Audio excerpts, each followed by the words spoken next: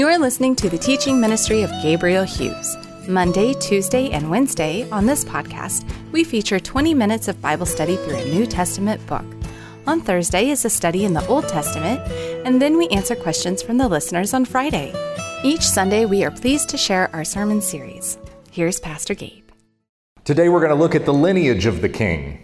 We're going to look at the genealogy of Christ in Matthew chapter 1, verses 1 through 17. Next week, the birth of the King is what I'll end up posting to my podcast page. And then after that, the kings visit the King, and we'll hear about the Magi in Matthew chapter 2. So that's kind of how I'll do this over the next couple of Sundays. But let's look here at Matthew chapter 1. I'm going to begin by reading in verse 1 through verse 11, and then we'll break there and pray. This is Matthew 1, beginning at the very start of the New Testament. The book of the genealogy of Jesus Christ, the son of David, the son of Abraham.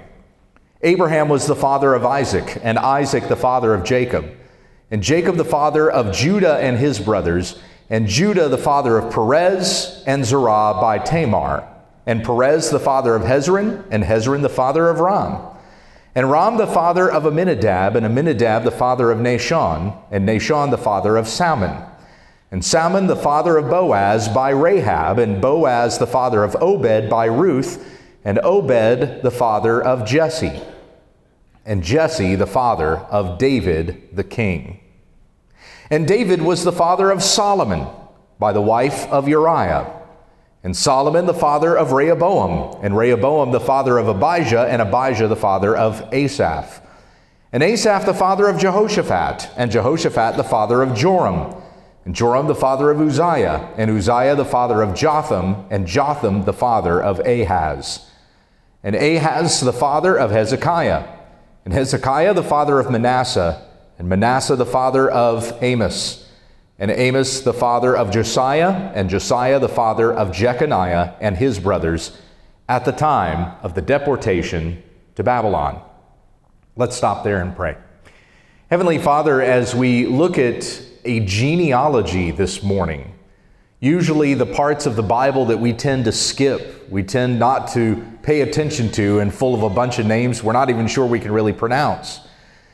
And yet what we see in this very genealogy is a promise of light coming into the world, and Jesus Christ being that light to shine in a dark place. Father, as we read here about a genealogy of the coming of a king, may we also hear in this message here a promise of a kingship that we have all been granted in Jesus Christ, becoming heirs of the eternal kingdom of our Lord and Savior, so that we might live even as kingdom people in this world as we wait for and anticipate the coming kingdom of our Lord, where we will dwell with him forever in glory. It's in Jesus' name that we pray. Amen. Now, right at the very start of the New Testament, right at the very beginning, we read these words, very first words of the New Testament: the book of the genealogy of Jesus Christ, the son of David, the son of Abraham. A few years ago, Andy Stanley made news saying something ridiculous once again, as he's wont to do. But he had said that the virgin birth is really not that important. He said if a man predicted that he was going to rise from the dead and then did it, I'm more interested in that story than I am interested in how he came into the world. And I said, really, not important, even though it's literally the first event we read about at the start of the New Testament.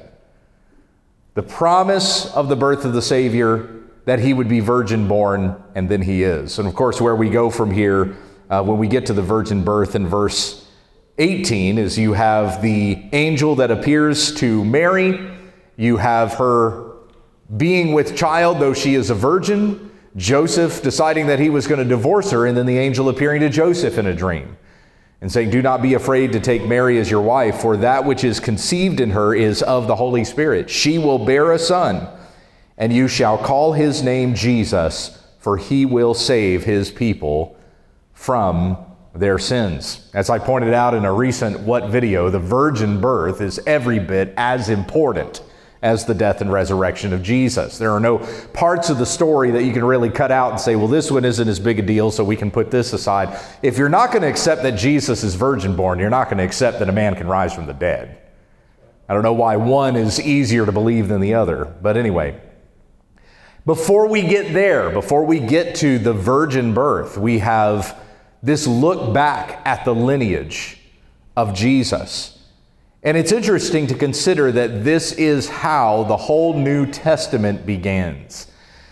John MacArthur wrote a book called 12 Extraordinary Men. I don't know if you've heard of that book, but it's about the 12 disciples and these 12 men that Jesus had called to follow him.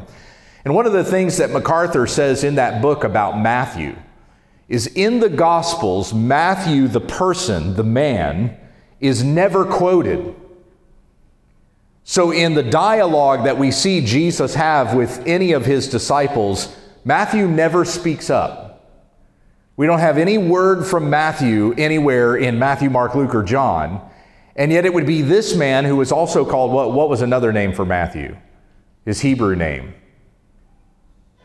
Anybody know what Matthew's Hebrew name was as the tax collector?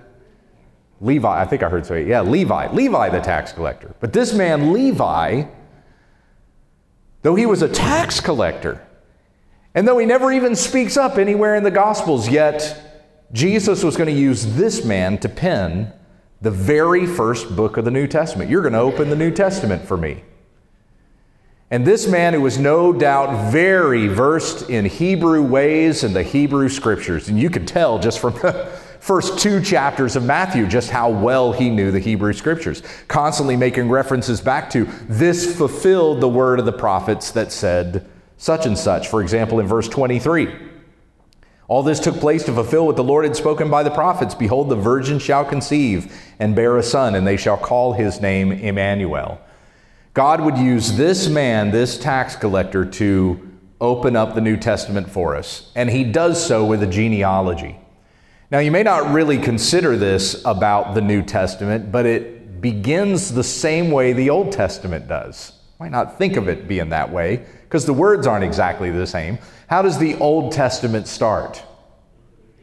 In the beginning, God created the heavens and the earth. Who doesn't know that? If you went out onto the street and stopped any Joe Schmo and said, quote me a verse of the Bible, that's probably what they're going to give you, right? Genesis 1:1, in the beginning God created the heavens and the earth. How does Matthew begin?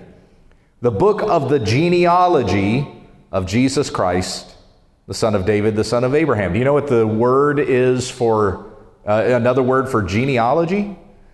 Genesis. This is literally the genesis of Jesus Christ, the beginning of Jesus Christ, the son of David, the son of Abraham. Now, when we say the beginning of Jesus Christ, we're not talking about his deity, for Jesus as the Son of God is eternal as the Father is eternal. But when it comes to his incarnation, the Son who was given to us, God putting on human flesh and dwelling among us, we begin that story by looking at his lineage. And notice that the book of the genealogy of Jesus Christ begins as the son of David, the son of Abraham, even though the genealogy starts verse 2 with which person? Abraham. But he says first the son of David, the son of Abraham, but then starts the genealogy with Abraham. Why that order? Why would he say the son of David, the son of Abraham? Anybody have any guesses? Why would he go in that order? Yeah, right. Like what we're reading here is a king's lineage. So the whole point of Matthew laying this out is to show us that he is the son of David. That seems to be primary to also showing us that he is the son of Abraham. But this is for Matthew to show us that he is the son of promise.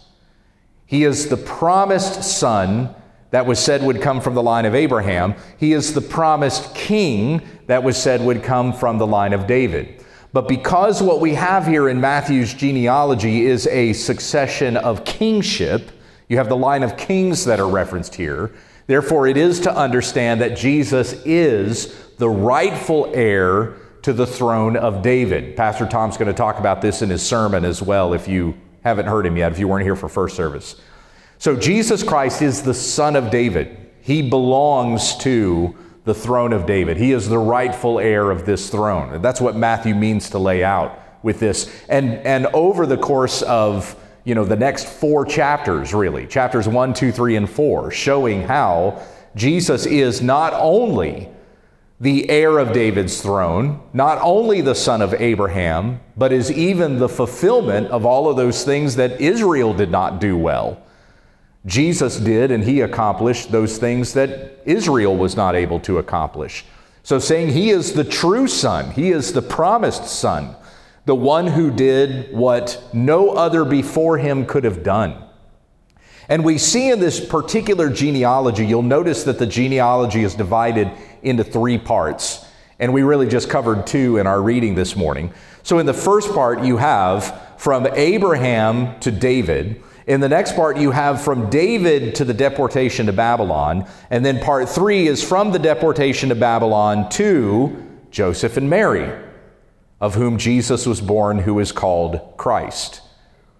And notice in verse 17, it says, "So all the generations from Abraham to David were 14 generations, and from David to the deportation to Babylon, 14 generations, and from the deportation to Babylon to Christ, 14 generations." Now, there are different scholars who will say different things about this particular genealogy, but it is whichever angle they come at it from, it is necessary for us to recognize there are holes in this genealogy. It's not direct dissension, because Matthew is more concerned here with the harmonization of it, more so than doing an exact line. We as Americans, as Western world thinkers, we want things in an exact succession. We want things like right to the point, and if they don't line up with exactly the way that we think that they're supposed to be, then there's something illegitimate about it and it isn't true. But that's not the way that Hebrews consider their genealogies, and it's not the reason why Matthew wrote down the way that he wrote down here. There's nothing missing in what Matthew intended to convey just because he might skip a grandfather in there or something like that. In Hebrew, there was no Hebrew word for grandfather. So you'll see it said throughout the lineage of the kings, in 1st and 2nd Kings and in 1st and 2nd Chronicles. It'll say something like, Josiah, when he did righteously, it'll say that he did just as his father David had done. David was hundreds of years before Josiah. He wasn't Josiah's father, but he was father in the sense that Josiah was a descendant of David. And so again, no Hebrew word for grandfather. There wasn't Hebrew words for great-great-great-grandfather, having to be that precise with exactly where they are in the lineage. So just to show that this person was descended was enough for Matthew. And he has this wonderful symmetry that exists in this particular genealogy of these sets of 3s. You have, which are essentially 3 sets of pairs of 7s, because 7 was a pretty important number to Hebrews. What does 7 mean in the Bible? The number of completion. Some call it the number of God. Yes.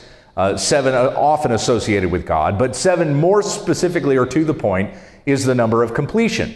Hence why we have 7 days in a week. God created all things in 6 days and rested on the 7th. That's the completion of the week. So you have 7 being the number of completion. So Matthew very strategically lays out this genealogy, not by going through every single name from Abraham to Joseph and Mary, but he lays this out in this perfect sort of a layout so that you've got 3 sets of pairs of 7s to kind of signify this is a complete genealogy. 14, 14, 14 is understanding 6 sevens, basically. And there's also something to the number 6. 6 is the number of man. So we think of 7 being the number of God, 6 is the number of man. Jesus being born in the likeness of man, he is the Son of Man, which he will be referred to in Matthew in particular. And so he is, with that pairing of 6 sevens, or that matching of 6 sevens, he is the God-man, he who was born to be the Savior of the world. So again, we start the genealogy with a Genesis, the genealogy of Jesus Christ, son of David, son of Abraham. And this first set, when I preached on this a number of years ago, this first set of names, I had titled that sermon, Light in the Genealogy. And then in the second part, I had titled it Darkness in the Genealogy. And you'll understand why when we get to that in just a moment. When I was preparing for this message this morning, I was thinking about this last night. And I was like, I remember titling the first part, Light in the Genealogy, and the second part, Darkness in the Genealogy, but I couldn't remember what I titled the third part. What was part 3? So I had to go back to my sermons from years back to figure out what was the title of this. I just got real lazy with that third one, apparently. So I just put part 3 of the genealogy. Okay. I didn't come up with a creative title for that one, apparently. But so we have light in the genealogy here at the very start. And notice, verse 2, Abraham was the father of Isaac, and Isaac the father of Jacob, and Jacob the father of Judah and his brothers. What do we call Abraham, Isaac, and Jacob? What are they referred to as? Say what? The forefathers? There's another name for that. Patriarchs. Yeah, they're the patriarchs. Even Judah is in some sense considered a patriarch because it would be he would be the father of the nation of Judah, and it's from the line of Judah, of course, that Jesus is born. So we have Abraham, we have Isaac, and we have Jacob. And already we're starting out here with an understanding of sons of promise. Because remember, God appeared to Abraham and said, I will make you what? The father of many nations, right? I want to make you the father of many nations. Abraham had how many children at that time? None. 0 children. He and his wife Sarah had no children. He would be 100 years old and she would be 90 by the time that they would have their first child. And they named him Isaac, which means what? Laughter. And you remember why, right? This was when I'm going pre-incarnate Christ here. And anyway, God came and appeared to Abraham at the Oaks of Mamre. It's God in the form of a man. It wasn't like an incarnation because he wasn't born man. He was just appearing to Abraham in that way. And he had 2 other men with him. We know those 2 men would be the angels that would go into Sodom to rescue Lot before the judgment of God came down on the cities of the plains. But God appears there to Abraham at the Oaks of Mamre. And Abraham prepares a meal for him, and they sit down at the oaks and they eat. And God says, this time next year, I'll return to you and you'll have a son. And Sarah is in the tent, and she hears that, and she laughs. And God is looking at Abraham going, why'd your wife laugh? And she goes, I didn't laugh. And he goes, yeah, you did. You laughed. And so it was because they laughed at God's promise. When he said, I will give you a son, they laughed at that. It was kind of like joke's on you, right? And a year later, when they had that son, they named him Laughter because they thought it was ridiculous that God could give them a son in their old age. But as Pastor Tom just said in the sermon in first service, and you'll hear him again in the second if you didn't hear him yet, nothing is impossible with what? With God. All things are possible with God. And so God gave Abraham and Sarah a son, and he would be Isaac. Now, before that happened, of course, God had given this promise to Abraham before, and Sarah said, well, I can't give you a son, so here's my maidservant Hagar. And Abraham had a son with Hagar. And what was his name? Ishmael. Yeah. That didn't go so well.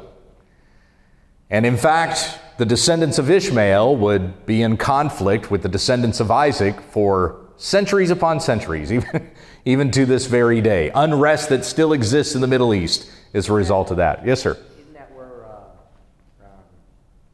Muslims? Yeah, from the... descend out of that line? Right, exactly. From the descendants of the Ishmaelites, yeah. So Abraham fathers Ishmael, but he was not the promised son, because he's not the one who's going to come from Sarah. Only God has the power to make a barren woman able to bear fruit. And so he gives conception to Sarah, who has a son, and his name is Isaac. So we begin the genealogy with a miracle birth. It's not a virgin birth, but it's still a miracle birth. And we end the genealogy with a miracle birth, with the virgin birth that was foretold would be with Mary. So Abraham, the father of Isaac. Isaac is the father of Jacob. And there you even had two sons that were in war. They were at war in Rebekah's womb. Remember that? And and which one would become the son of promise but Jacob? Now, neither Esau nor Jacob were good men. When you read about Jacob, he wasn't a good guy. And oftentimes we think, well, Esau was kind of a punk and Jacob was the one that pleased God, so he's the one that got all the favor. No, they both were pretty wretched brothers to one another. There wasn't anything good about Jacob. In fact, his name is called cheater. That's what Jacob means. So God gave him a new name and called him Israel. But it's because God chose one. It's because God chose, not because one was more worthy than the other, but his favor was upon Jacob. You read about that in Romans 9. Jacob I loved, but Esau I hated. Jacob became the father of Judah and his brothers. Judah was the fourth born. Judah was not the favorite son of Jacob. Who was Jacob's favorite son? Joseph was the favorite son. You know, it's wild to consider the story of Joseph. Joseph's story is the longest story in the book of Genesis, even longer than Abraham's. More chapters are given to what happens in Joseph's life than anybody else.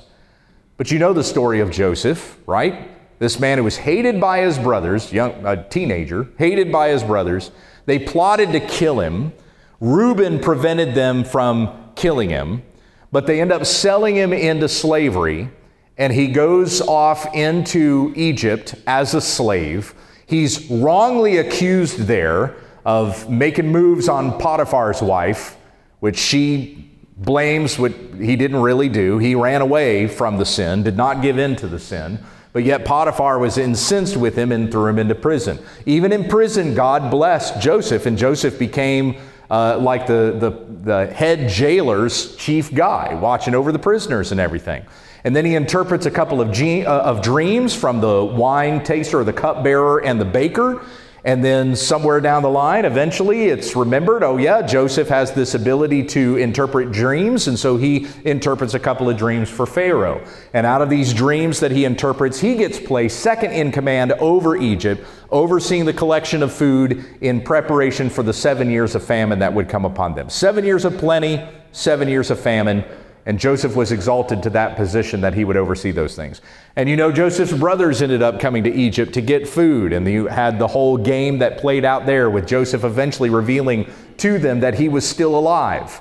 He was the brother that they had sold into slavery.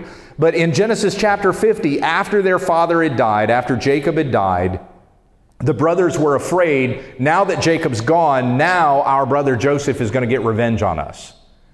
And so they go and they try to plead with him not to enact vengeance upon them because of what they did to him all those years ago. And Joseph wept over it because his brothers would feel this way about him, because they would actually think that he might take revenge on them. And he wept about it. It's in Genesis 50:20 that he said to them, "You meant this for evil, but God meant it for good, so that he might save many people." This whole thing happened to Joseph, covering 13 chapters of the book of Genesis. This whole thing happened so that Joseph would preserve the line of Judah, and so that through the line of Judah would come the Savior of the world. And so we read about how the Lord so providentially worked all of these things for our good and for his glory, so that even in the evil of man, God is working to accomplish the greatest good that would ever be accomplished in human history: the giving of his Son and even the death of his Son on the cross for our sins. Jacob, the father of Judah and his brothers. and Judah, the father of Perez, and Zerah by Tamar. I'm not going to go into the details of that story, but that was another, you meant it for evil, but God meant it for good. And Perez, the father of Hezron, and Hezron, the father of Ram, and Ram, the father of Amminadab, and Amminadab, the father of Nahshon, and Nahshon, the father of Salmon, and Salmon.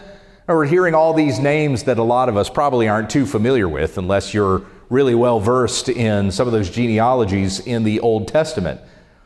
But then we get here to Salmon, the father of Boaz by Rahab, and Boaz, the father of Obed by Ruth, and Obed, the father of Jesse, and Jesse, the father of David the king.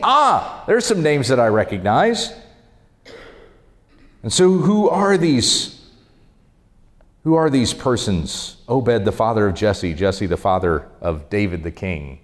Well, we know the answer to those questions. It was Jesse who had the sons brought before Samuel, and Samuel is watching all these warrior sons of Jesse pass before him. All of these guys were soldiers.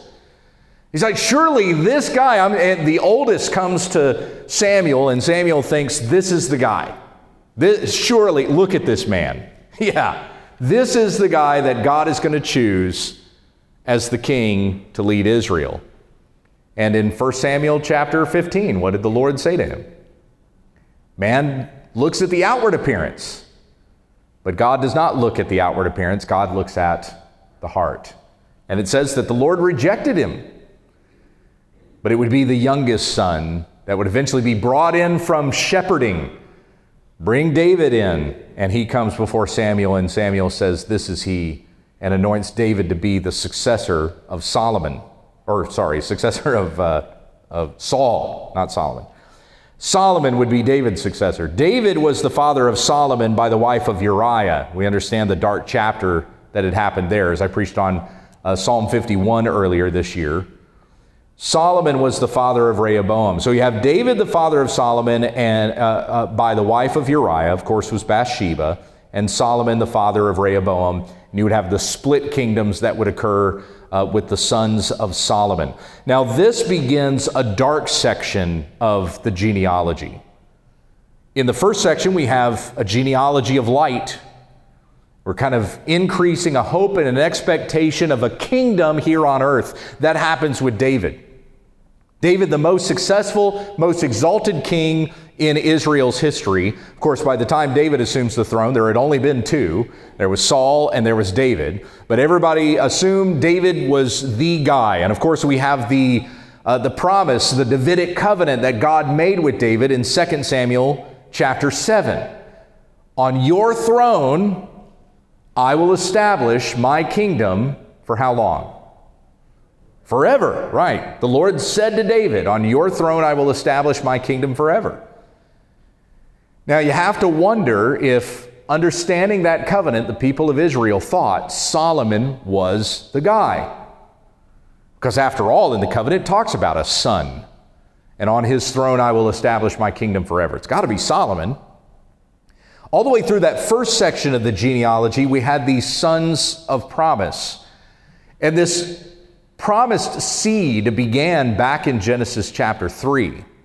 The promised seed wasn't when God promised Abraham that he would be the father of many nations. The promised seed began with what we call the Evangelion, which was the first declaration of the gospel in Genesis 3:15. Remember the curse that was given upon the serpent after the fall, after Adam and Eve had disobeyed and eaten of the fruit that God told them not to eat. When Eve says, the serpent deceived me and I ate, God says to the serpent, cursed are you from all other animals on the earth. On your belly you shall go, eating the dust of the earth all the days of your life. And I will put enmity between your offspring and the woman's offspring. You will bruise his heel, but he will crush your head. And that's a promise. There's a promised seed there. There's one who's going to come from the woman who is the son of promise. And when you recognize something about what the names of her sons mean, Cain, Abel, and then later Seth, after Abel was killed, there was an expectation there that Eve really thought Cain was the guy that was going to be the fulfillment of this promise that was given even in the curse upon the serpent. But what happens with Cain?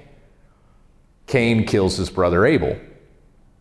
Another son is born, Seth, and you see a division in the genealogies. You see Cain is kind of wickedness and goes off this way. Seth are considered sons of righteousness until somewhere down the line the genealogies converge, and then everybody is just brought into sin, which the wickedness of mankind is compounded.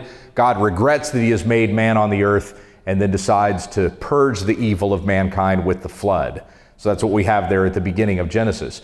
But the expectation, the thought was Cain must be the promised seed. And then as you see those genealogies in Genesis, you see over and over and over again a different son that rises up that is even more disappointing than the one previous.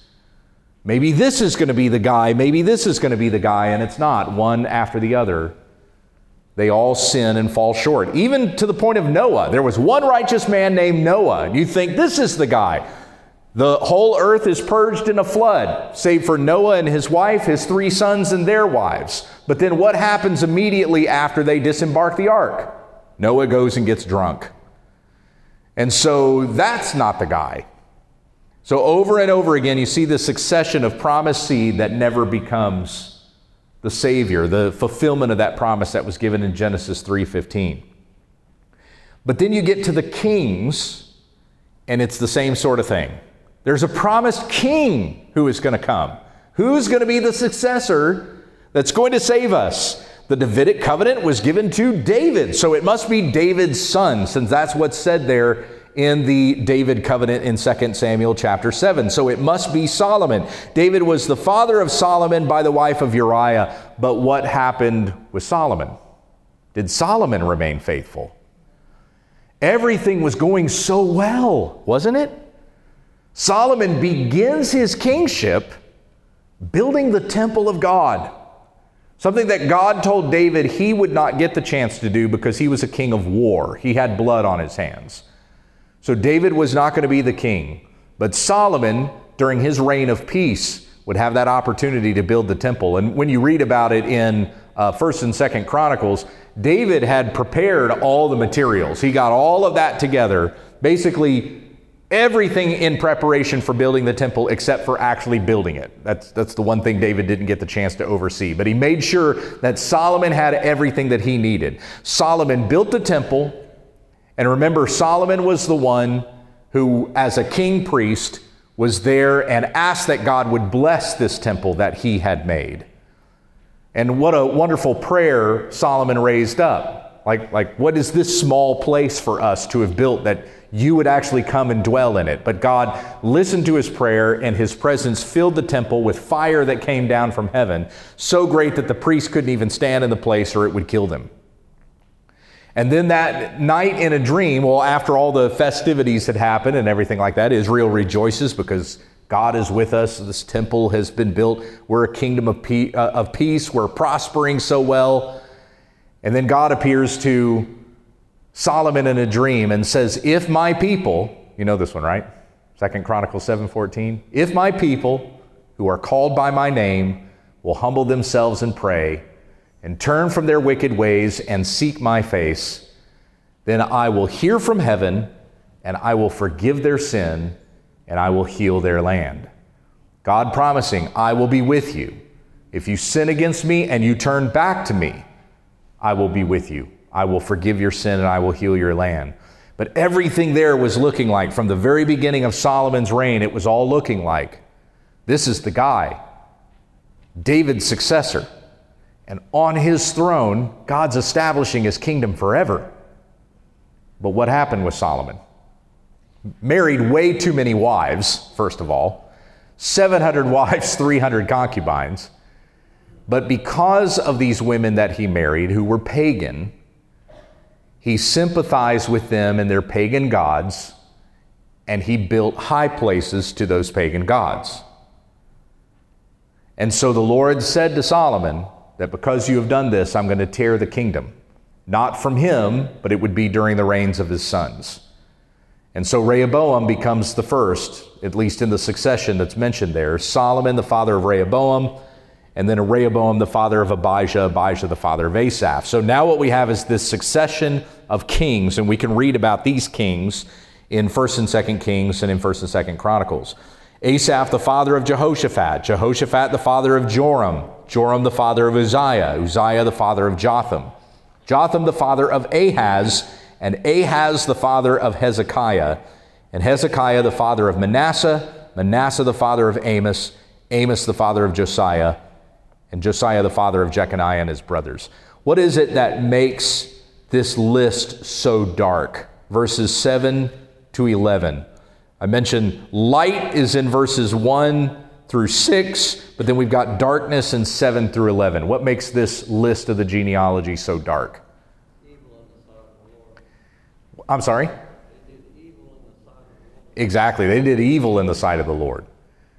And you see in those kings, they get worse and worse and worse. Let's go to 2 Kings 21. So turn with me to 2 Kings 21. Manasseh was really bad. That's who we're going to read about here. 2 Kings 21. Manasseh was 12 years old when he began to reign. That was already a mistake. And he reigned 55 years in Jerusalem. His mother's name was Hephzibah. You know, here in the United States of America, we like to think of elections that come about every 4 years as like a chance at a fresh start. Maybe this guy will be better than the last one. I don't know that that necessarily works out that way. The upside in Israel is if you had a good, righteous king, he was going to be there for decades, and that was going to be awesome for everybody. But if you had a wicked king, same problem. He's going to be there for decades. And in Manasseh's case, he was there for 55 years. Verse 2, he did what was evil in the sight of the Lord, according to the despicable practices of the nations whom the Lord drove out before the people of Israel. Nothing could have been worse for Israel. Nothing could have been worse than that they look just like all the pagans that are around them. It's the same warnings that we get as Christians, by the way. We as Christians are called to be set apart. We've been called out from the world to be followers of Jesus Christ, and we've been called to be holy. You understand that the word church is derived from the Greek word ekklesia, which means a called out assembly. So we are an assembly of God's people that have been called out from the world to himself. We're not to look like the rest of the world. We're called to be holy. This began with God calling Israel out of Egypt, just like Israel was called out of slavery and given a promised land. We have been called out of slavery to sin and been given a heavenly kingdom, the promised land that is to come, which is talked about in Hebrews chapter 11. It's not a land on earth that we are anticipating. It is the heavenly kingdom of God. But here you have Israel looking just like the pagans that were around them, forgetting what it was that God their Father had called them to. What did Manasseh do? Verse 3, he rebuilt the high places that Hezekiah his father had destroyed, and he erected altars for Baal and made an Asherah, as Ahab king of Israel had done, and worshipped all the hosts of heaven and served them. And he built altars in the house of the Lord, of which the Lord had said, in Jerusalem I will put my name. And he built altars for all the hosts of heaven in the two courts of the house of the Lord. And he burned his son as an offering, and used fortune-telling and omens, and dealt with mediums and necromancers. He did much evil in the sight of the Lord, provoking him to anger. And the carved image of Asherah that he had made, he set in the house, of which the Lord had said to David and Solomon his son, in this house and in Jerusalem, which I have chosen, out of all the tribes of Israel, I will put my name forever. And I will not cause the feet of Israel to wander any more out of the land that I gave to their fathers, if they only will be careful to do according to all that I have commanded them, and according to all the law that my servant Moses commanded them. But they did not listen, and Manasseh led them to do more evil than the nations had done, whom the Lord destroyed before the people of Israel. So just as Matt said, Manasseh was a bad dude. How bad? In 55 years, had led Israel to do worse than even the nations that were around them. But his son didn't do any better. Skip down to verse 19.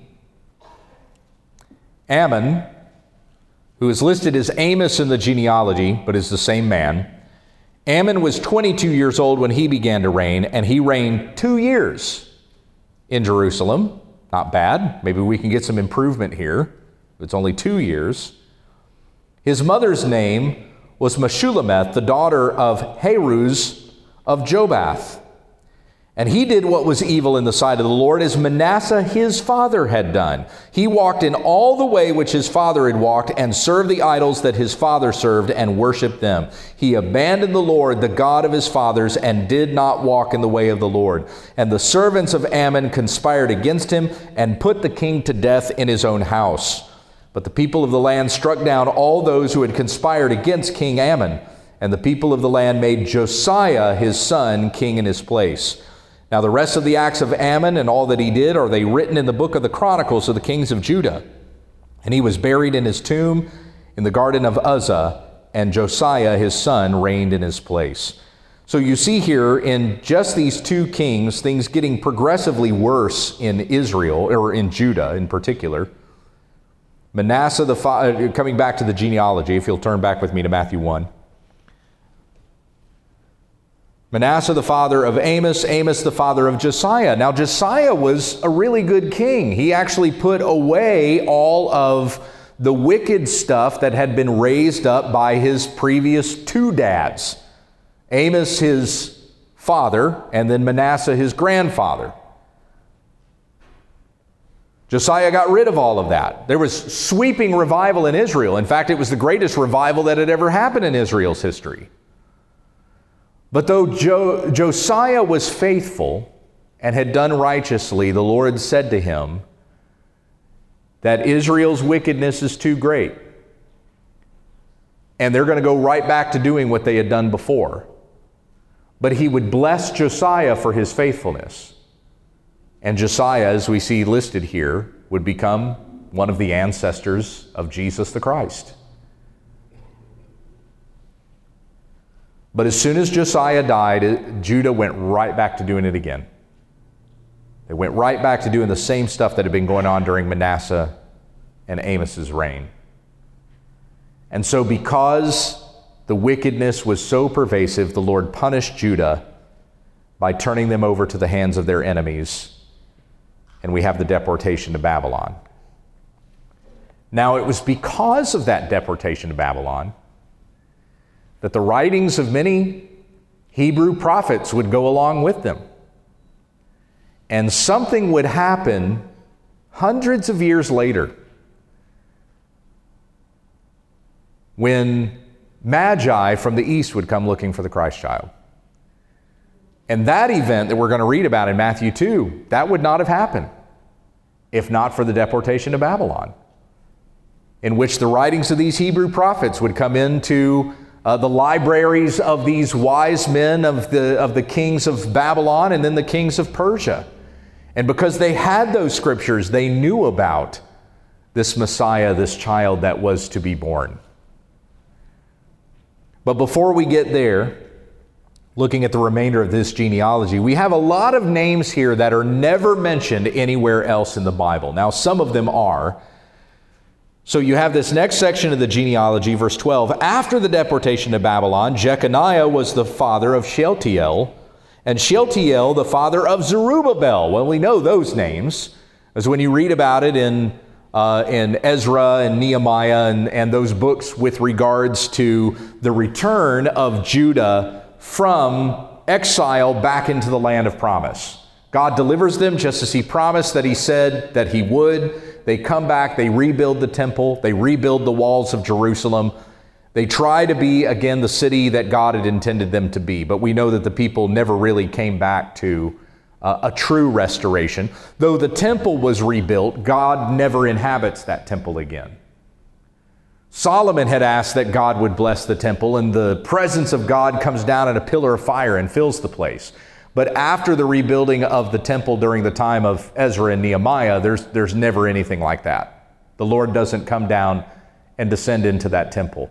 We saw in Ezekiel that because the wickedness of Judah was so great, God actually left the temple. And Ezekiel has a vision of God leaving the temple and mounting a chariot and going up on the hillside and watching as Jerusalem and the temple would be taken. And so you have this rebuilding of the temple, but it's still never the same. It's never the same as it was before. And even when you read about the rebuilding of that temple, the men of the oldest generation who remember what the temple used to be, they even weep over it. Because it's like, we're back in the land. God promised He would deliver us back into this land, but it's just not the same as it was before. You should have seen the temple the way that it was before. And it never would return to that kind of glory. And so we have this period of uncertainty. Maybe that's what I should have titled this third part of the genealogy. Right? Have light in the genealogy, darkness in the genealogy, and then uncertainty. What's happening here? Shealtiel, the father of Zerubbabel. Zerubbabel was a governor of Judah, but he was never a king. There would never be another king that would ascend to the throne of David after the deportation of Babylon. Herod was not a Jew. Do you understand that about Herod? So when Herod was the king at the time that Jesus was born, Herod was not of the line of David sitting on the throne of David. Herod was a what? Anybody know what his genealogy was? He was an Edomite, which means he was a descendant of whom? Esau.